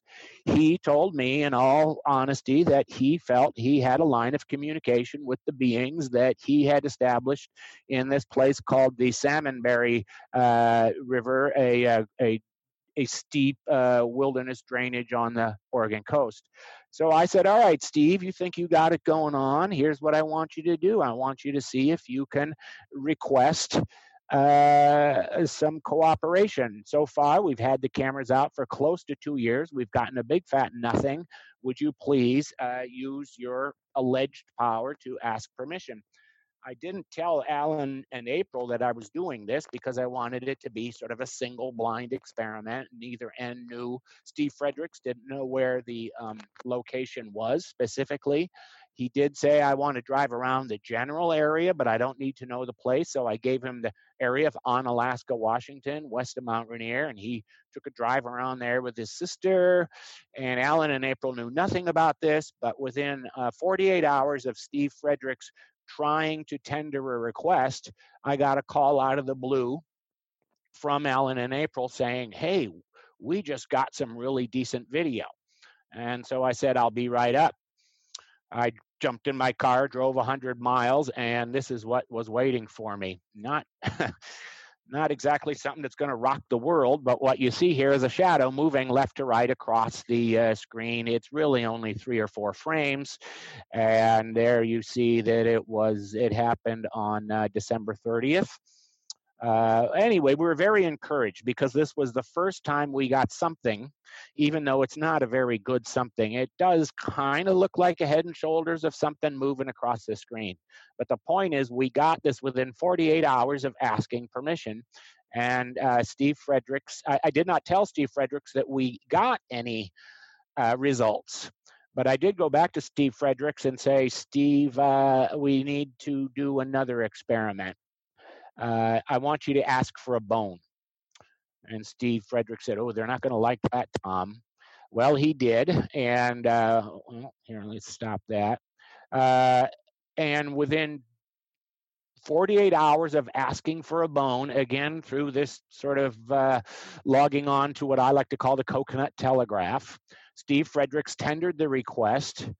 And he said, oh, they didn't seem too interested, Tom, but I did submit what you asked. I did my best. 48 hours later, Alan and April call me and say, we just found a bone at the base of the camera tree. So I jump in my car and I drove up to Mount Rainier, and this is what they handed me. It's about the shape of a coffee saucer, a little bit more oblong. As you can see, it's very thick. and it's very porous. So I took this to a wildlife expert, and he said, that's definitely a bird bone, but I don't know what kind. And it doesn't seem like you could have a bird whose head would be that big, but it kind of looks like the top of a skull. So I kind of researched around for a little while myself, and then I took it to a fellow down the road from me who raised emus. And on instinct, I showed him the bone and said, might this be part of one of these odd birds that you raise from New Zealand? He pulled out a reference text, and he found that it perfectly matched the breastbone of an emu. So I took it back to Alan and April, said, are there any emus around here?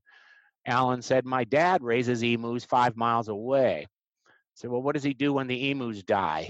He said, he throws them in a pit out back. I said, is there any way an emu bone could get 5 miles from your dad's place to here? And he said, well, not that I'm aware of, but at least we do know that there are bones somewhere in the vicinity.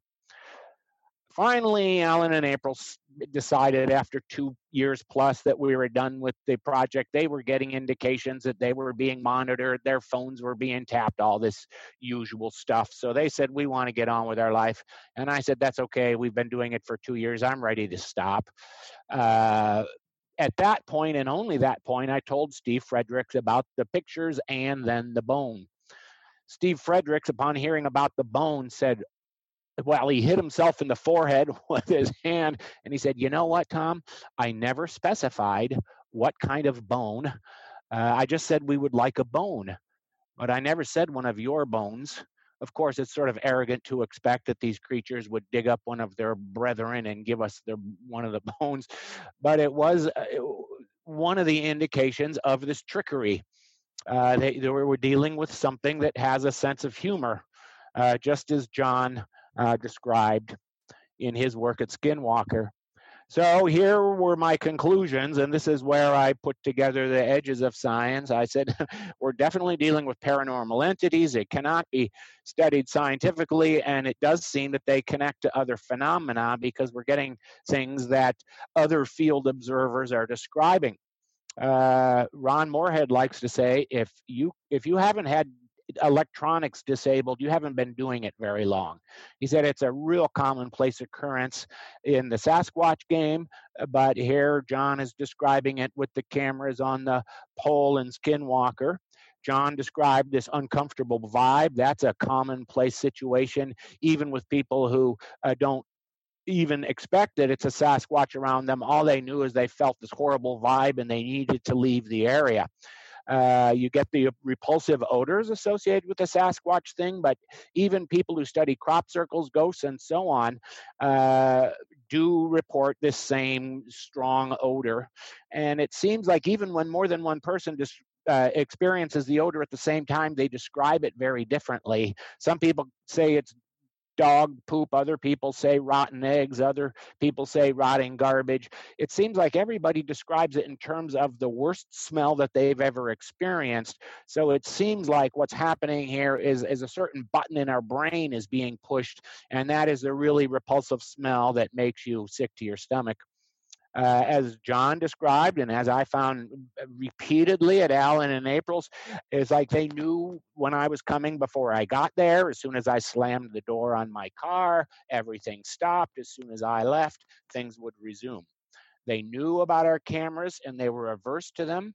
One of the things that Alan's wife April had, she was walking the property one day and she heard words very clearly saying, "Quit trying to trick us." When she described that to me, I knew that it was a reference to our cameras, because by then we were moving the cameras from place to place around the property as the phenomenon would shift its location. Every time we put the camera somewhere, it would stop. So there is no doubt in my mind that they know cameras and that they're averse to them. Of course, they had other phenomena at Alan and April's place. Here's a good one they had. They had what they called a ghost train. They had an old logging railroad grade that went through their property. Tracks were long gone, ties and everything torn up long ago. Every once in a great while, a train would go down the easement or the old railroad right-of-way and with such force that it would rattle plates off their wall. They got the telepathy, quit trying to trick us, and come out and play. Their daughter would get it the most. She would get woken up in the middle of the night with these directed messages that were pretty benign, just kind of come out and play. We want to see you. And we were certainly getting indications that it was all intelligently directed. So here's a list of things that I think most paranormal researchers can agree with at least in part. Now, here is one of my go-to guys. This name is Henry Franzoni.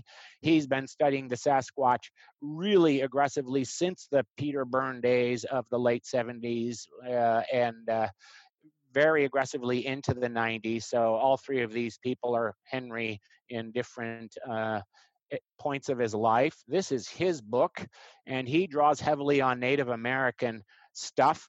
And here's what Henry Franzoni has confided in me based on his decade upon decade of investigation.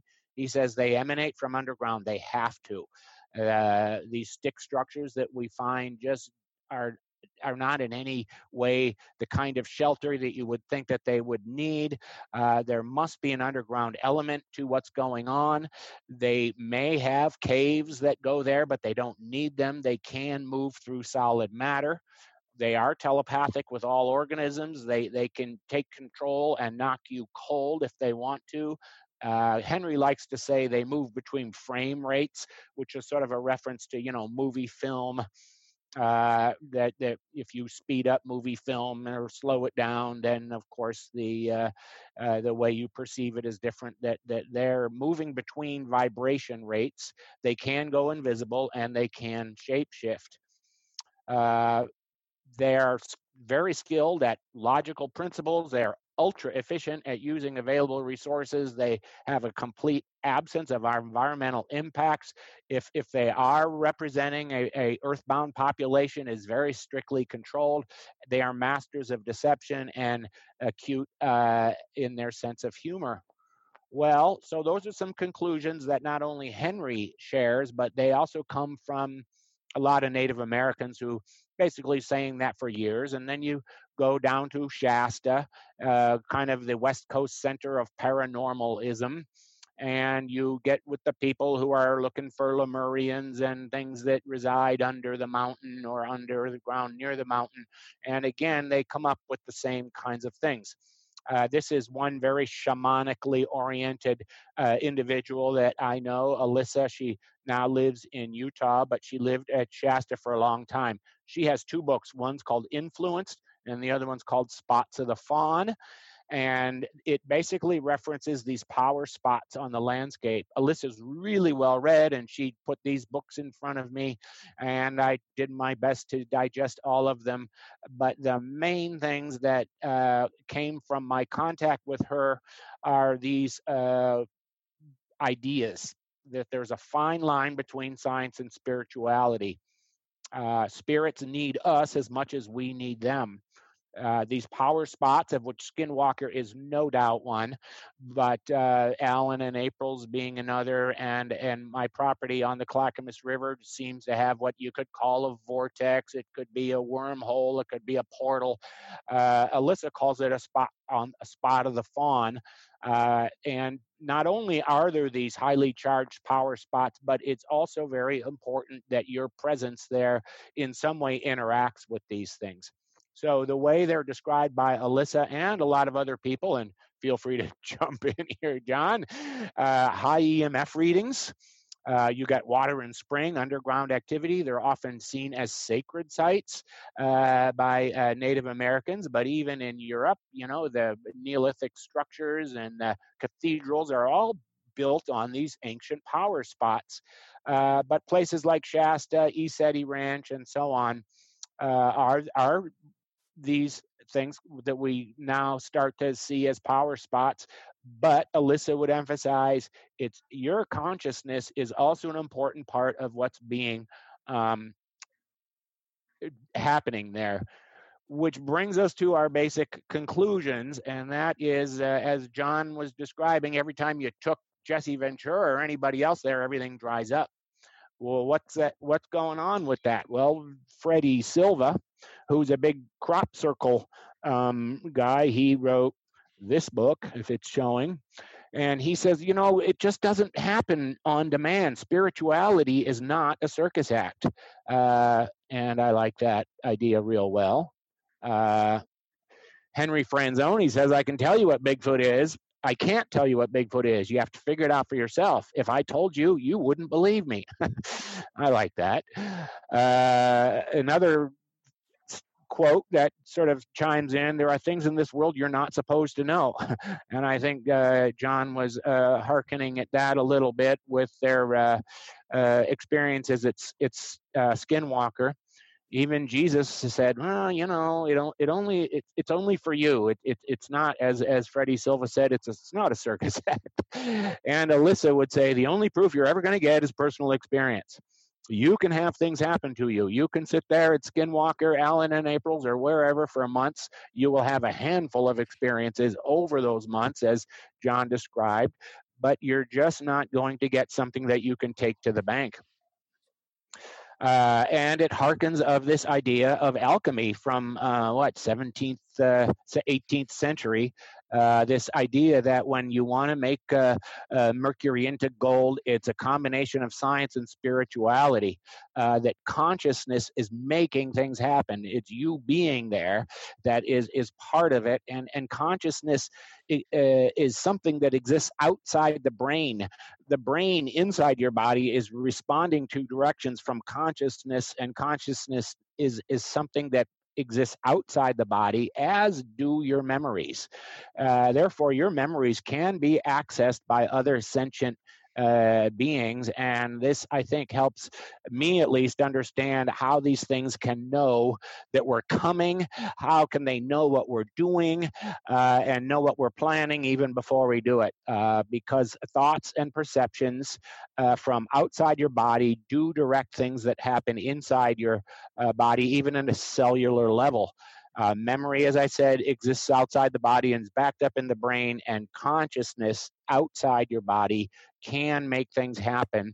And I think that to me is a big part of what the Sasquatch and some of these other phenomena are doing by way of changing the world and shutting us down and knowing that we're coming, so on and so forth.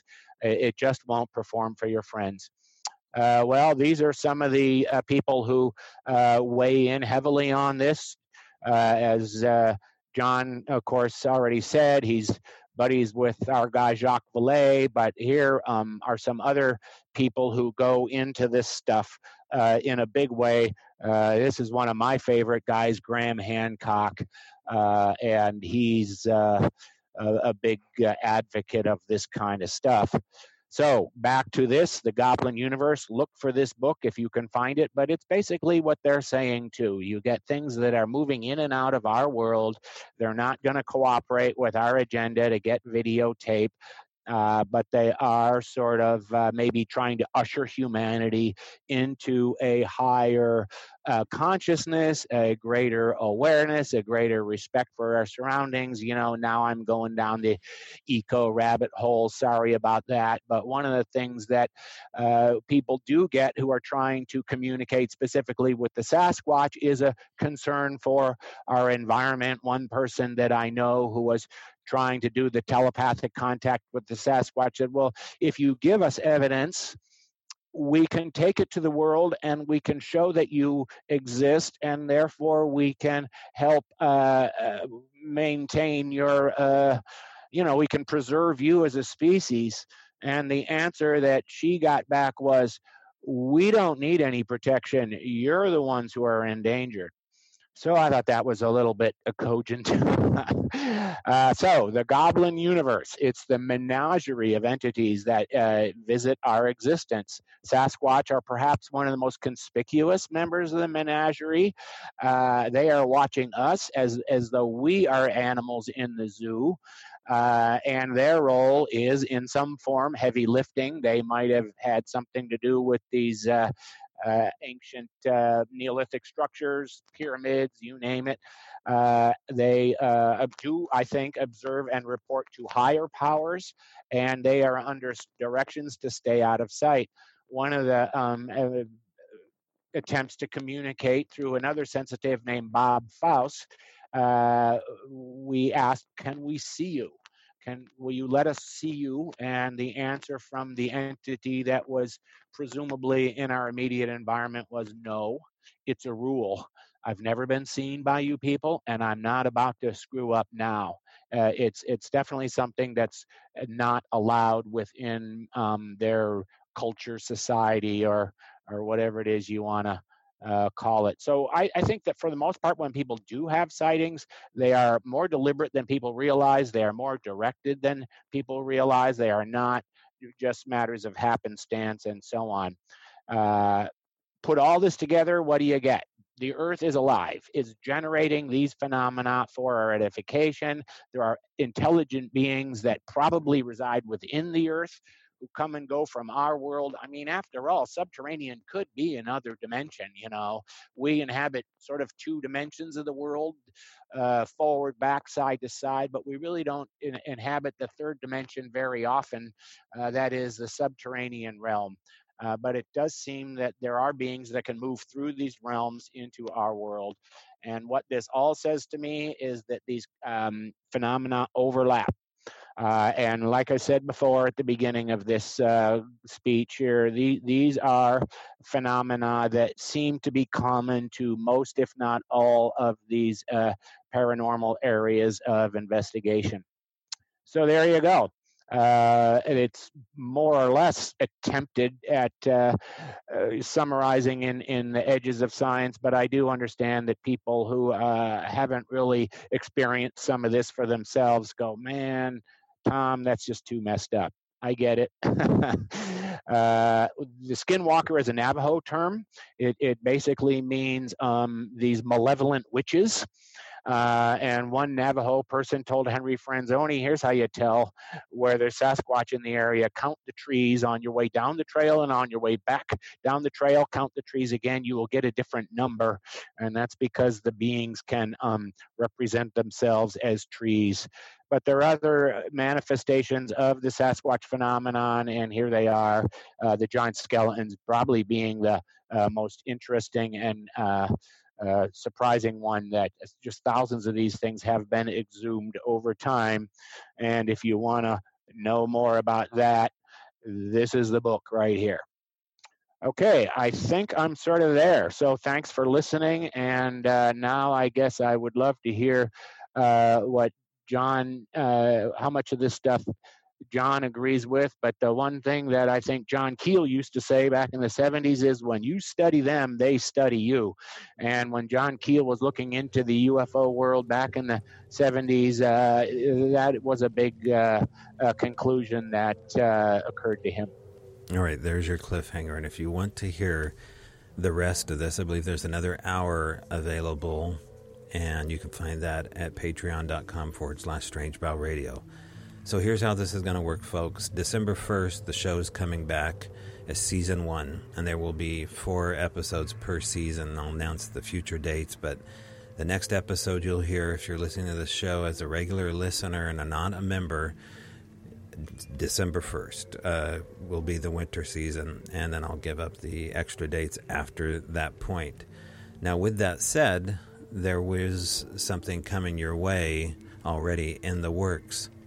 November 17th, 7 p.m. Pacific Standard Time, there will be a 3-hour show for you and everybody else in the world who wants to watch it. It'll be a Zoom connection, again, with Ira Wolfnesen and some guests. The entitled webinar coming forth is The Connections Observed Between Alien Abductions and Mystical Experiences. Now, if you want to watch the show, you got to go to the Strange Brow Radio Facebook page, and there it will be streamed live and then uploaded to the YouTube page for the members. But we will have the regular show available as it's streaming, but it will be archived for the members only. So you want to definitely catch that, because Ira is an experiencer, an abductee. She has been taken, as well as, well, I shouldn't say she's been taken. I'll leave that up for her to phrase.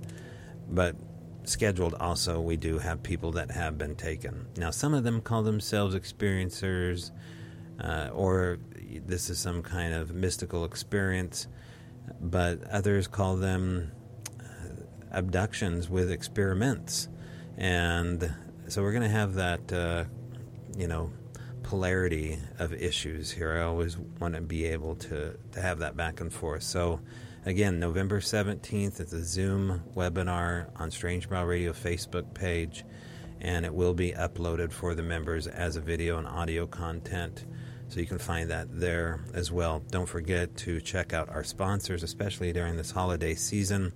Go check out our sponsor, Feral by Erin, ERYN, at Etsy.com for alchemy sound tools, museum quality, functional, working. God bless her for the amount of work that she does making these beautifully handcrafted, hand-honed, hard to explain. You got to go see them for yourself at Etsy.com. Fantastic spirit tools by Erin Jackson at Feral by Erin. And I got to get Erin on the air more with us, and especially talking about her work and all that goes into it, because I see it here on the property, and have even assisted a couple different times on a couple different projects, including a Sasquatch drum that we recently did as a commission. So again, that's Feral by Erin, ERYN, at Etsy.com. And then I have my own Etsy store in the making here for my new, revised, revamped Wood Watchers, realistic Sasquatch heads that you can have in your she shed or man cave or anywhere in between. And no, these are not nasty homages to a headhunter instinct. These are mid-cloaked Bigfoots punching a hole in space and time and peeking into your living room.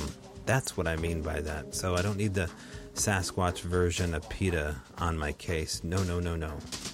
So if I don't see you in November, I don't see you in December, I don't see you at Patreon, then by golly, I better see you in the tree.